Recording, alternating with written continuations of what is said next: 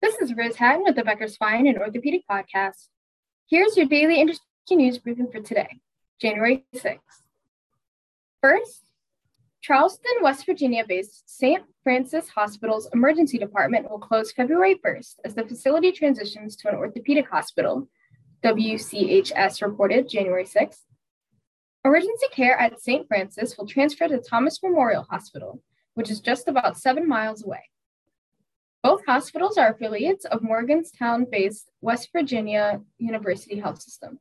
Thomas Health System became a full member of West Virginia University Health System in November.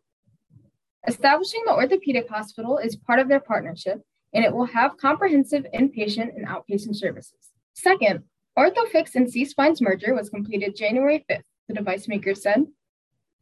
The merger became official at 12:01 a.m. Eastern Time, January 5th, according to a January 4th news release. 99% of C-Spine's common shares were voted in approval of the merger, and 98% of Orthofix common shares were voted in approval. The new leadership of the combined company includes President and CEO Keith Valentine, CFO John Bostiancic, President of Global Orthopedics Kim Elting, and Executive Chair John Servozic. The newly merged company is headquartered in Louisville, Texas. If you would like the latest spine and healthcare industry news delivered to your inbox every afternoon, subscribe to the Becker Spine Review newsletter through our website at www.beckerspine.com.